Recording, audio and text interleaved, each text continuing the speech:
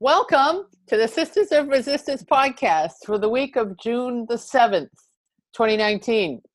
The speakers on this podcast sometimes use bad language, and so listener discretion is advised. And find us on Stitcher, Podbean, Spotify, and Apple iTunes at Sisters of Resistance, all one word. And then find us on Sisters of Resistance on Facebook and email us at sistersofresistance3@gmail.com. Happy Friday. I am joined by my sisters, Meg McIntyre Sundin and Franny McIntyre. Good morning, ladies. What's going on? Happy Friday. Morning, Reggie. My state of outrage has been a little bit on lull since Trump has been committing his outrages abroad. Oh, right. Including fashion outrages. I don't know if anybody's noticed the length of his white waistcoat was completely inappropriate. Terrible. And that family portrait was just hilarious. But at any rate, so I've been a little bit on lull, but I've now got myself in a state of high outrage over Bill Barr and the status of the Mueller investigation and what's happening in Congress. So I'm ready to rock. Sweet. Meg McIntyre Sundin, take it. Well, Reggie, I'm glad to be here.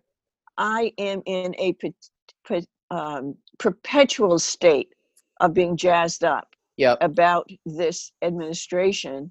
Yep. And just a few minutes of the news sends me to banana land. I mean, why should we pay for his whole extended family to go over there? And again, they're such users, absolutely such users. And in their mind, they think they are the royalty of America. Right. I'm offended that he insulted my grandmother's country of origin, Ireland, by not understanding what a terrible thing he brought up when he talked about walls and borders, which is something to any person of Irish descent on either side of the line. I was well aware. Very, very painful. Right. The guy is a moron who embarrasses me every place he goes. So anyway, I'm ready to go, but I said I can get so excited I have to put a cloth over my cage like you do with a bird because it just is too much, and frankly no one wants to hear it because we're all tired of it. But we have to pay attention. We have to each of us has to do something in our little way because this is not normal. They are the crazy ones. We are the sane ones. We cannot let ourselves be made insane by them.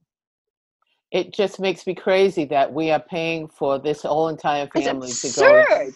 Yeah. $27,000 a week Jesus. To put them in a hotel. 27 grand a week, 4 adult children. Mm-hmm. And how about he now says that these poor children that are unaccompanied or we have torn from their parents, we don't have the money to teach them English, and we don't have the money to give them legal representation, But here he is blowing money out his kazoo every weekend when he go. No concern for his comfort, but to say we can't provide adequate care to these children who are frankly dying in our care. It's an outrage. Mm-hmm. Yeah, I figure it's got to be Stephen Miller who is reviewing all of these old rules and regulations and laws from years past, and he's like, "Oh, here's one from 1923. We can use this one," and in order to be cruel. Yeah. They're jerks. They're just absolute complete jerks. So Meg, we had decided that we were going to start off with you, and I want to hear what you got to say about the Office of Legal Counsel opinion from 1973. So go ahead. Well, Reggie, thank you so much for asking. Yes, indeed. It's such a privilege to be here. It's so interesting. Well, we have all been hearing constantly for 2 years now about this OLC opinion that seemed to provide the president with all kinds of immunity. It was this gigantic shield that prevented us from looking at him, asking him any questions, whatever.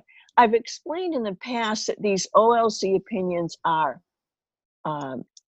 very specific advice for a specific situation. They really are not meant to be long-standing policy documents as this one was. It was done in 1973 concerning Nixon. And then in 2000, it was reviewed concerning President Clinton. Mm-hmm.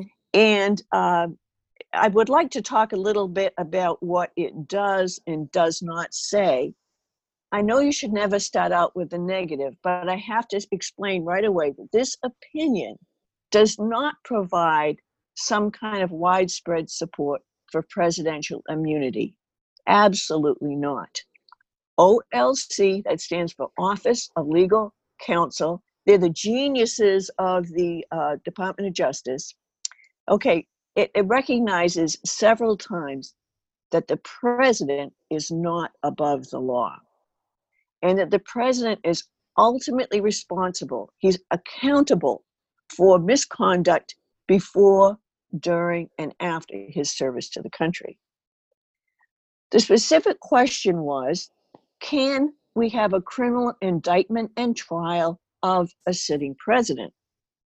Well, basically, the general conclusion of the opinion is that the indictment and prosecution of a sitting president would undermine the capacity of the executive branch to perform its constitutionally assigned functions, running the executive branch, implementing all the laws that are passed by Congress.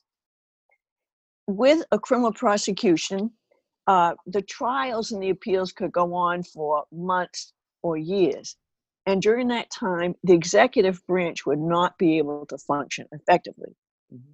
So having the executive branch unable to function effectively for an extended period of time was seen to be a burden that was too costly to justify the benefit of removing the president. The rationale was the president is installed after a national election, and he should be removed in a national election rather than a criminal prosecution. Mm. The Constitution itself provides the mechanism of impeachment. Mm-hmm. This is under Article 2, Section 3, impeachment of the president for treason, bribery, other high crimes or misdemeanors. The memo says, the framers themselves specifically determined that the public interest in immediately removing a sitting president whose continuation in office poses a threat to the nation's welfare outweighs the public interest in avoiding the burden of this temporarily hobbled executive branch. Okay? So basically, the criminal procedure would go on too long. Because of that, we are given the Constitution sets out the means of impeachment, and it's so important that we can take the burden of having an executive department that's not functioning fully. Of course, we have to laugh at this argument, considering that over half of the key positions, for example, at Department of Homeland Security are not filled. Yeah. You know, the executive branch is not working in any effective way anyway, but that was the argument. Now, and the other advantage to impeachment is instead of having just a criminal prosecutor and a handful of jurors determine the fate of the president, under the Constitution, the House would investigate and indict the president, and the Senate would be the jurors in a trial. Mm-hmm. The entire country which elected the Congress thus gets to participate by representation in the impeachment. I see. Okay? Now, as a side note, after all this, we have the 25th Amendment, and Franny's explained this earlier, okay, about removing a president who has some kind of a disability. Okay, so we haven't forgotten about it, but we're not talking about the 25th Amendment at all. Right. Okay, so this came down in 1973. very shortly, a matter of weeks later, Vice President Agnew, who was charged with bribery, with a crime, said, I'll have some of what he's having.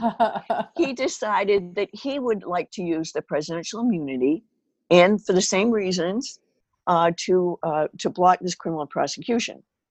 At that point, the Solicitor General, who happened to be Robert Bork, you remember that he's sort of a Republican anti-hero, but he did an analysis and presented it and said specifically that the president is the only person that is protected by this analysis that says that you cannot indict and prosecute a sitting president. Basically, Agnew was on his own, and he eventually resigned. But he said,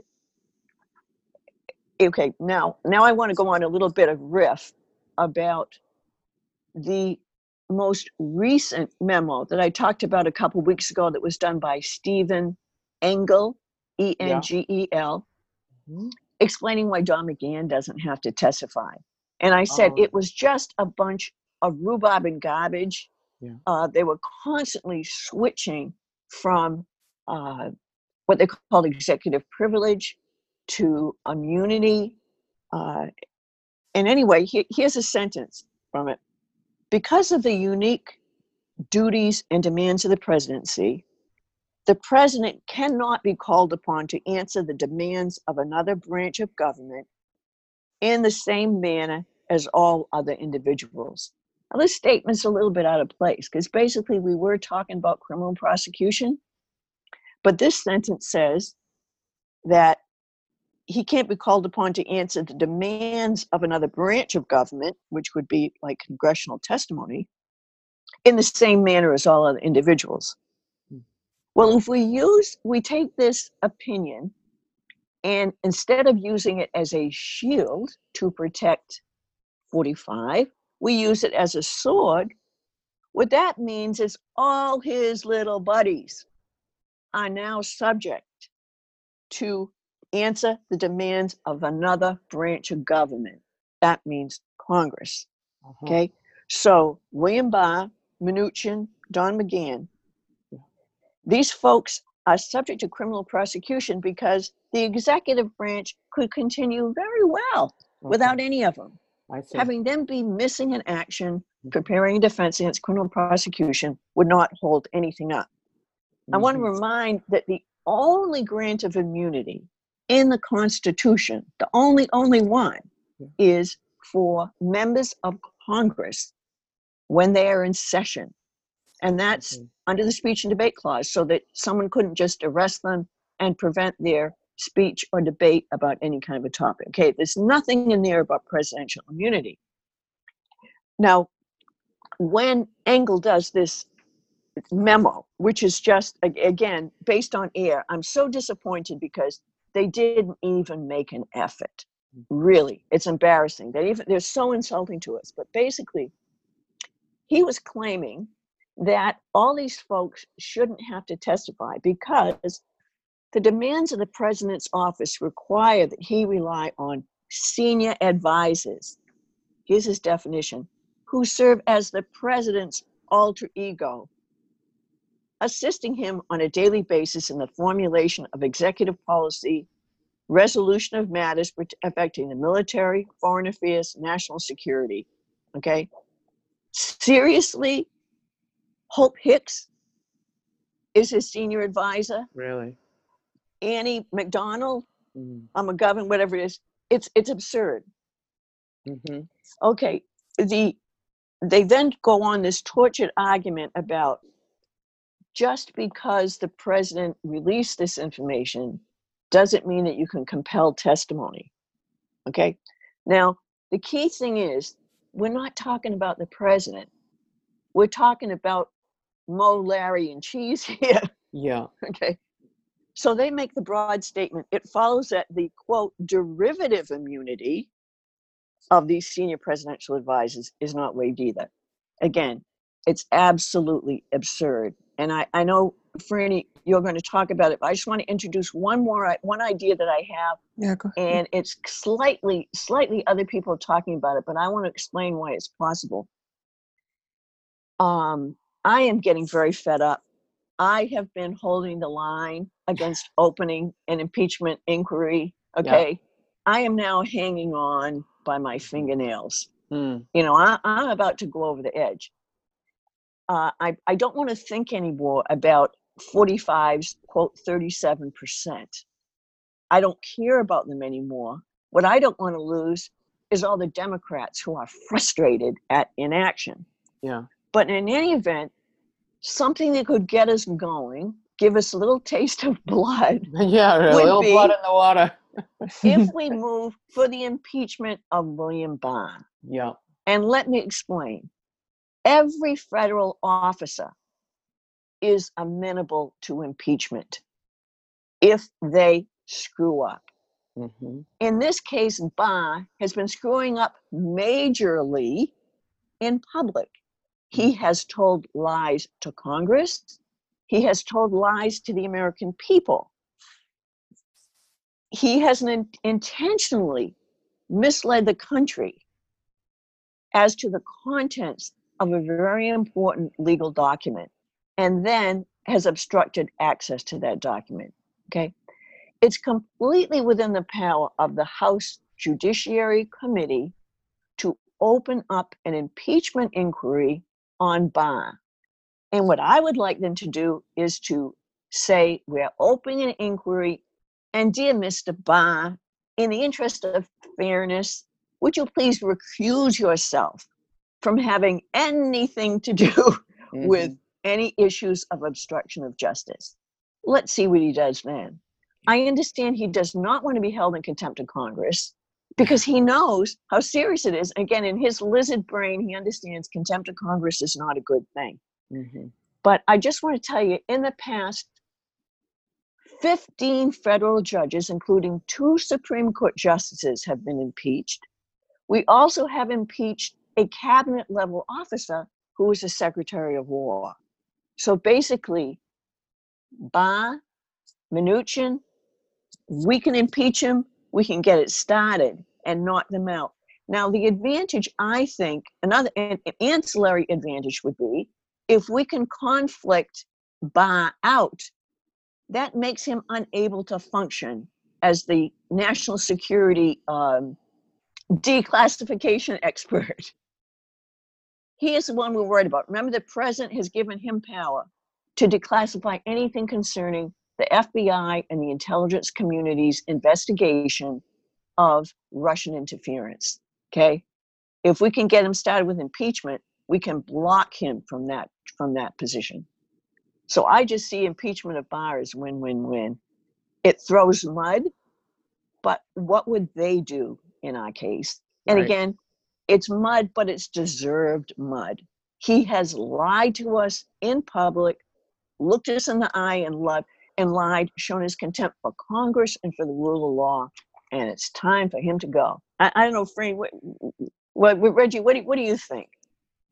Well, I know that, correct me if I'm wrong, Meg, but was not there, was it Swalwell? Yes, Eric Swalwell has said that he is in favor, but that's all he has done. He has not explained how it could be done or why it should be done. Okay. And I don't think they realize how insubstantial these opinions are. It does not require presidential action to overturn them. And it has no impact on Congress's constitutional mandate, which is to impeach federal officers. Yeah. Well, so I think it can't catch fire because he's not explaining why. Well, and I like your explanation because it's you've explained it very clearly. Who, it's that it's the president that gets this pass, if you will, but the rest of them are all subject to. Right. And I think that's kind of the disconnect. There's nothing derivative. Yeah. There's nothing derivative to them.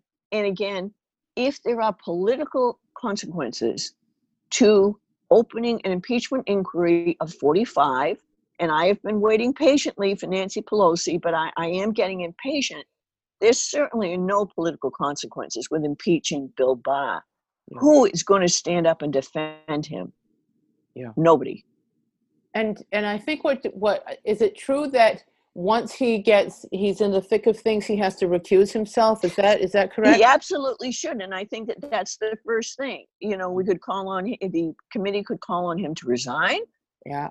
And if he will not resign, then to recuse himself from anything to do with the obstruction investigation or the investigation into Russian interference, because he has lied to us about both of them.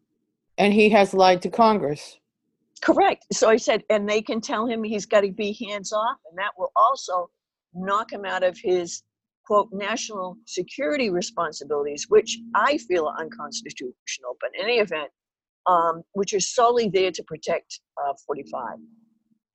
And then the process would follow in the same process if it was 45 that was getting impeached. Is that right? correct? We start to investigate, subpoena, require the records, and the other thing, and I do want to hear what Franny has to say about this, but I've got one final comment.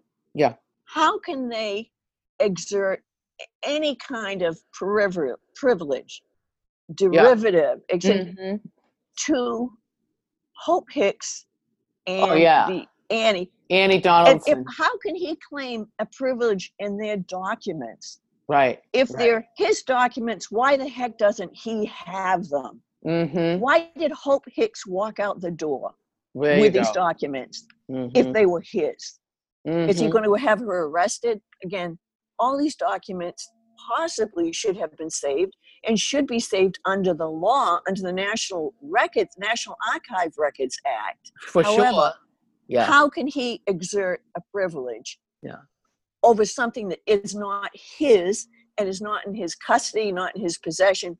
He doesn't even know what they are. Right, exactly. And Meg, when you're using that term derivative, that basically what you're saying is it is derivative of the result of their position? Well, and again, I'm using it, this is the term the administration is using. I am using it derisively because it is just like, what the heck? First of all, there is no immunity in the Constitution. There may be some limited immunity for his very senior advisors when they are talking about national security matters, not when they're talking about obstruction of justice. There's no immunity then. Right. No immunity at all, no coverage. But for them just to have this general thing saying the president's important and therefore they have, quote, derivative immunity, it's derivative zero. It's derivative of nothing. Nothing. And they're not fooling us. Right. Well, I would suggest to our listeners then, Meg, that they should call their representatives, their congressional representatives, and say, hey, this is, based on what you have said, this could be an actual plan that they could do. They could, because I, like yourself, I'm sick of sitting around twiddling my thumbs waiting for something to happen, and they're doing nothing. Let's get something going. Let's get going. Franny, what are your thoughts on this or whatever you got going on? Well, I just would say that in the way I think of it is derivative means derived from. So Spiro Agnew thought that he had a free get out of jail pass because Nixon did, deriving it from Nixon's position as president, he being vice president. He thought it was derivative. It derived from Got it. All right. That's really what it means. It sort of stands in back of and can replace it. Yeah. But as Margaret is saying, these things are not derivative to people down the ladder, down the chain of command. Let's see. Margaret has just got me so wound up. Well, and if it were derivative, for the sake of argument, say that the wonderful legal genius book was wrong, that's about criminal prosecution. That's not about giving some records to Congress. See what I mean? They played the shell game of mixing all these things up together and then ended up calling it derivative immunity. I think we want to be mindful and just, this may be inside of baseball for listeners, but there is a distinction between the privilege that the president has to not be indicted, sort of a presidential immunity, as you've referred to it, Margaret. And there's also the executive privilege, which goes to cover conversations between the president and his closest advisors that they shouldn't be obligated to testify about, just like an attorney-client privilege. Mm-hmm. But that's to be distinguished from the absolute immunity, which is this big protective blanket that they're trying to throw over a lot of witnesses. Right. Yeah. And when they talk about absolute immunity, they don't get into those technical questions about exactly what was who was giving the advice, what was their relationship with the president, how high are they on the chain of command, because privilege is to apply only to protect the words only of the senior advisors to the president. And immunity is more of a blanket. It has nothing to do with the actual words. What they're saying with the immunity, this absolute immunity, is that the witness has no obligation to show up. Congress can't enforce it, so the witness doesn't have any obligation to show up. So they never get into technical questions and answers because, of course, they've got the empty chair there, as happened with Don McGahn. So I think that that's kind of an important distinction to make as you start looking at these separate witnesses. You'll remember that, for example, Barr refused to turn over the subsidiary documents on the Mueller report. He's worried about his own ass at that point, so he asked the president to exert executive privilege over those documents. But with regard to McGahn, they just threw the absolute immunity top over him. They did not try to claim those executive privilege because they couldn't. They didn't have an ability to articulate reasons why that it was private advice, that it hadn't been waived, in other words, and they could not say credibly that it didn't have to do with the cover-up of a crime, frankly.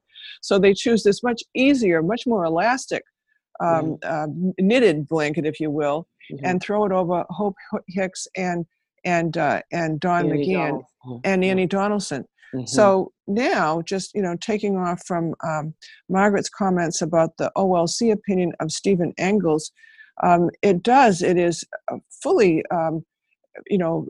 10 or 12 pages where they just go through every situation where the OLC has advised the president to claim immunity and just say, we've always said this, except that this whole principle of absolute immunity has no support in the law whatsoever. Right. These are just lawyers' opinions.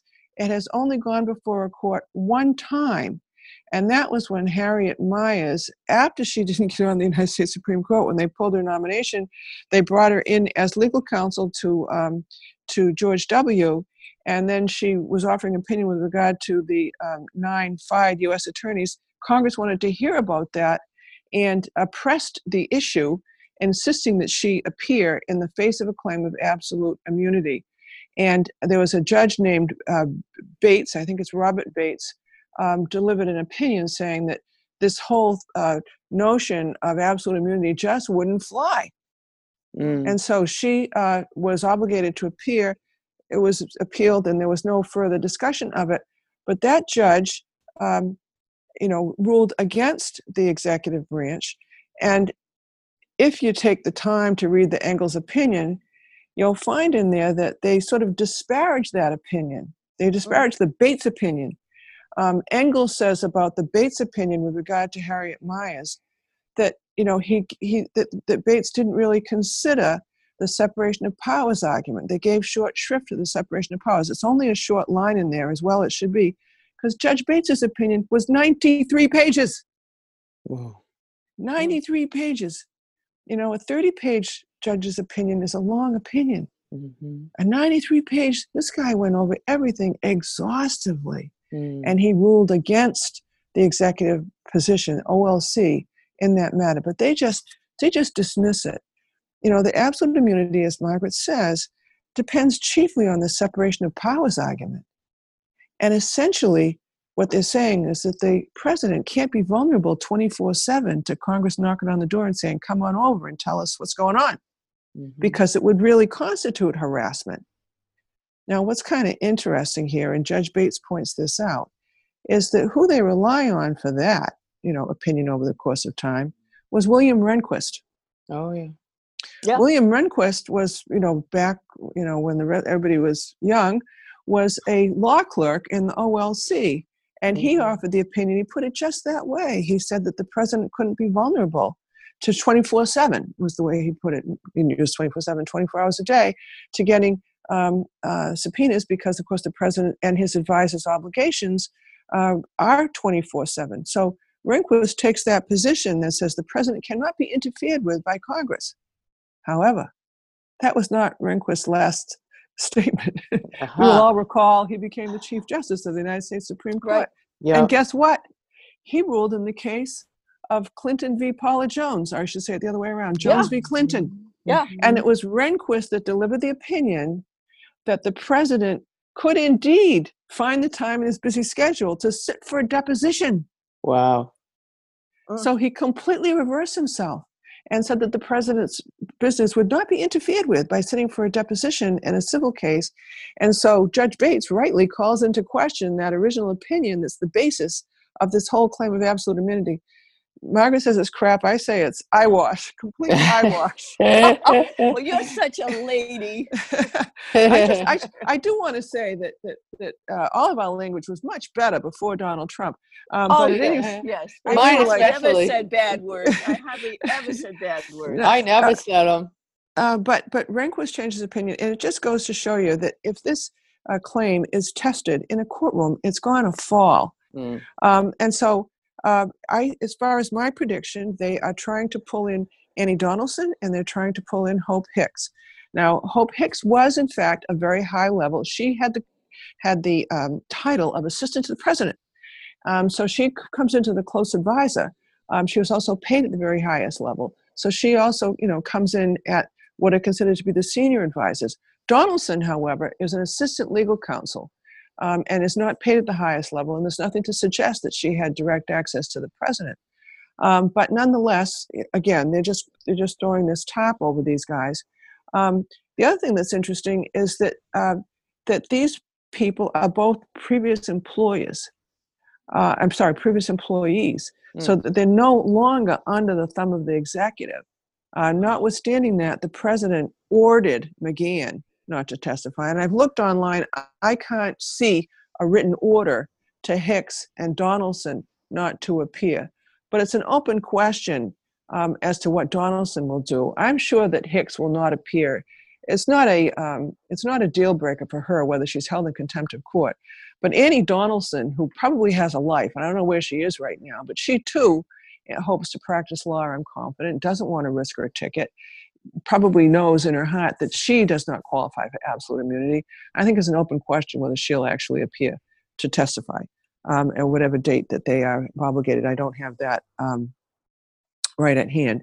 But those are the follow-on comments I'd make to what Margaret had to say. I would absolutely support a petition for the impeachment of William Barr. I am so frosted. Maybe we should start one on the Sisters of Resistance Facebook page. Excellent. You can do it. Anybody can do it. Yeah. Right. Yeah, that's a good idea. I've just read as much as I could stand before my blood boiled of William Barr's statement in Alaska last Friday, and the comments he made about Robert Mueller. And for example, just very quickly, that he believed, he started right off with that Mueller could have reached a decision on guilt or innocence. Yeah, what a dick. What an asshole, huh? What a vindictive dick.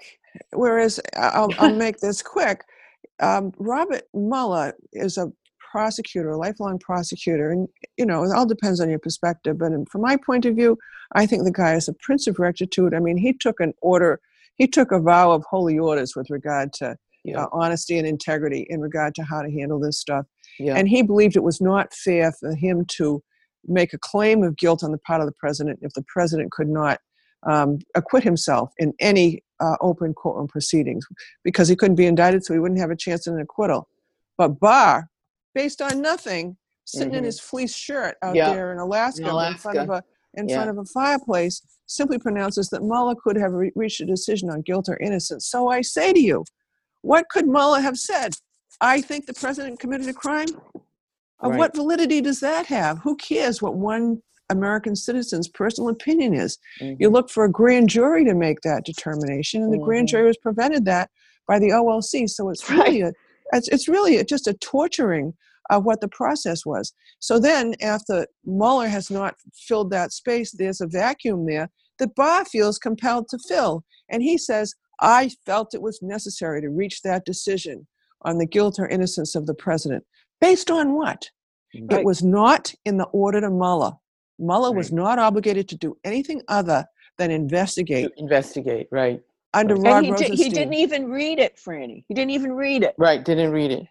But he says he thinks that and so therefore he would, and Rod Rosenstein would decide that the president had not committed a crime. He absolutely put his thumb on the scale, absolutely unfair. And I just will point out that his 4-page memo does not include the language that Mueller used.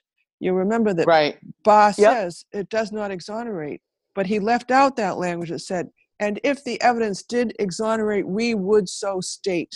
Mm-hmm. That was not provided by the Attorney General in his 4-page memo. Misleading. So he has absolutely misled the American people. I could go on, but I won't. I'll just wrap it, Reggie, with I'm very interested in what has happened to Congressman Neal's subpoena on Mnuchin to produce the tax records.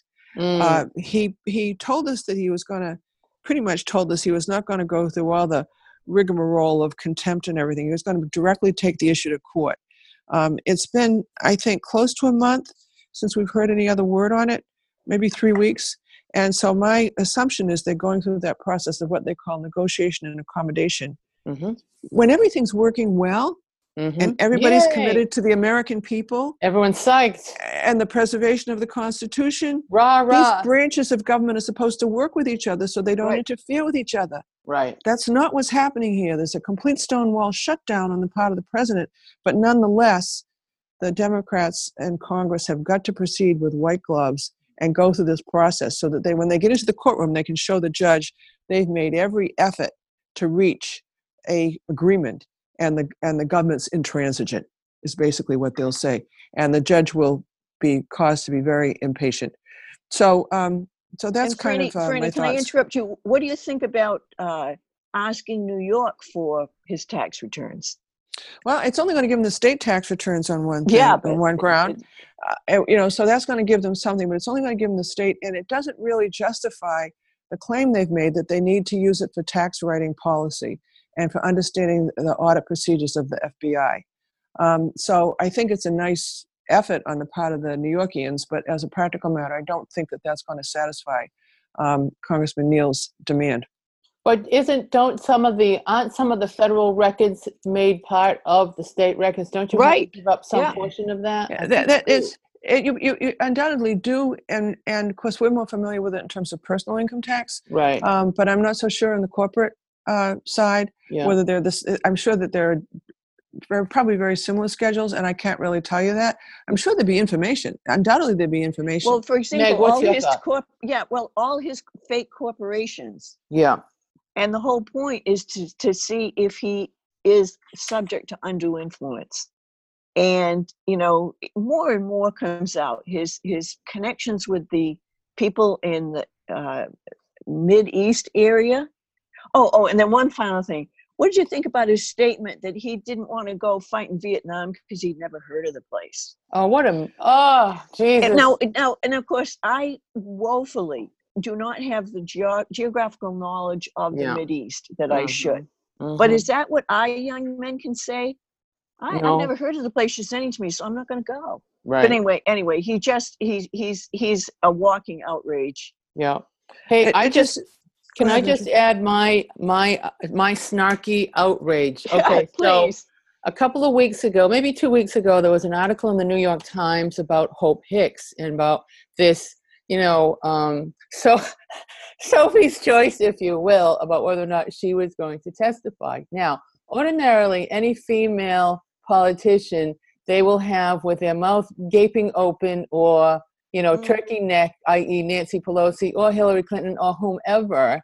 But with Hope Hicks, they had this beautiful, beautiful picture, like something out of Vogue, that they had of her, and it just pissed me off to no end. It was like her head was bowed down, and she just was like looking onto the floor. I mean, flawless skin, the whole bit. It just made me crazy because that's not ordinarily what the Times does. It's bullshit, you know. So what the hell is that about? You know, I'm just saying. Meow.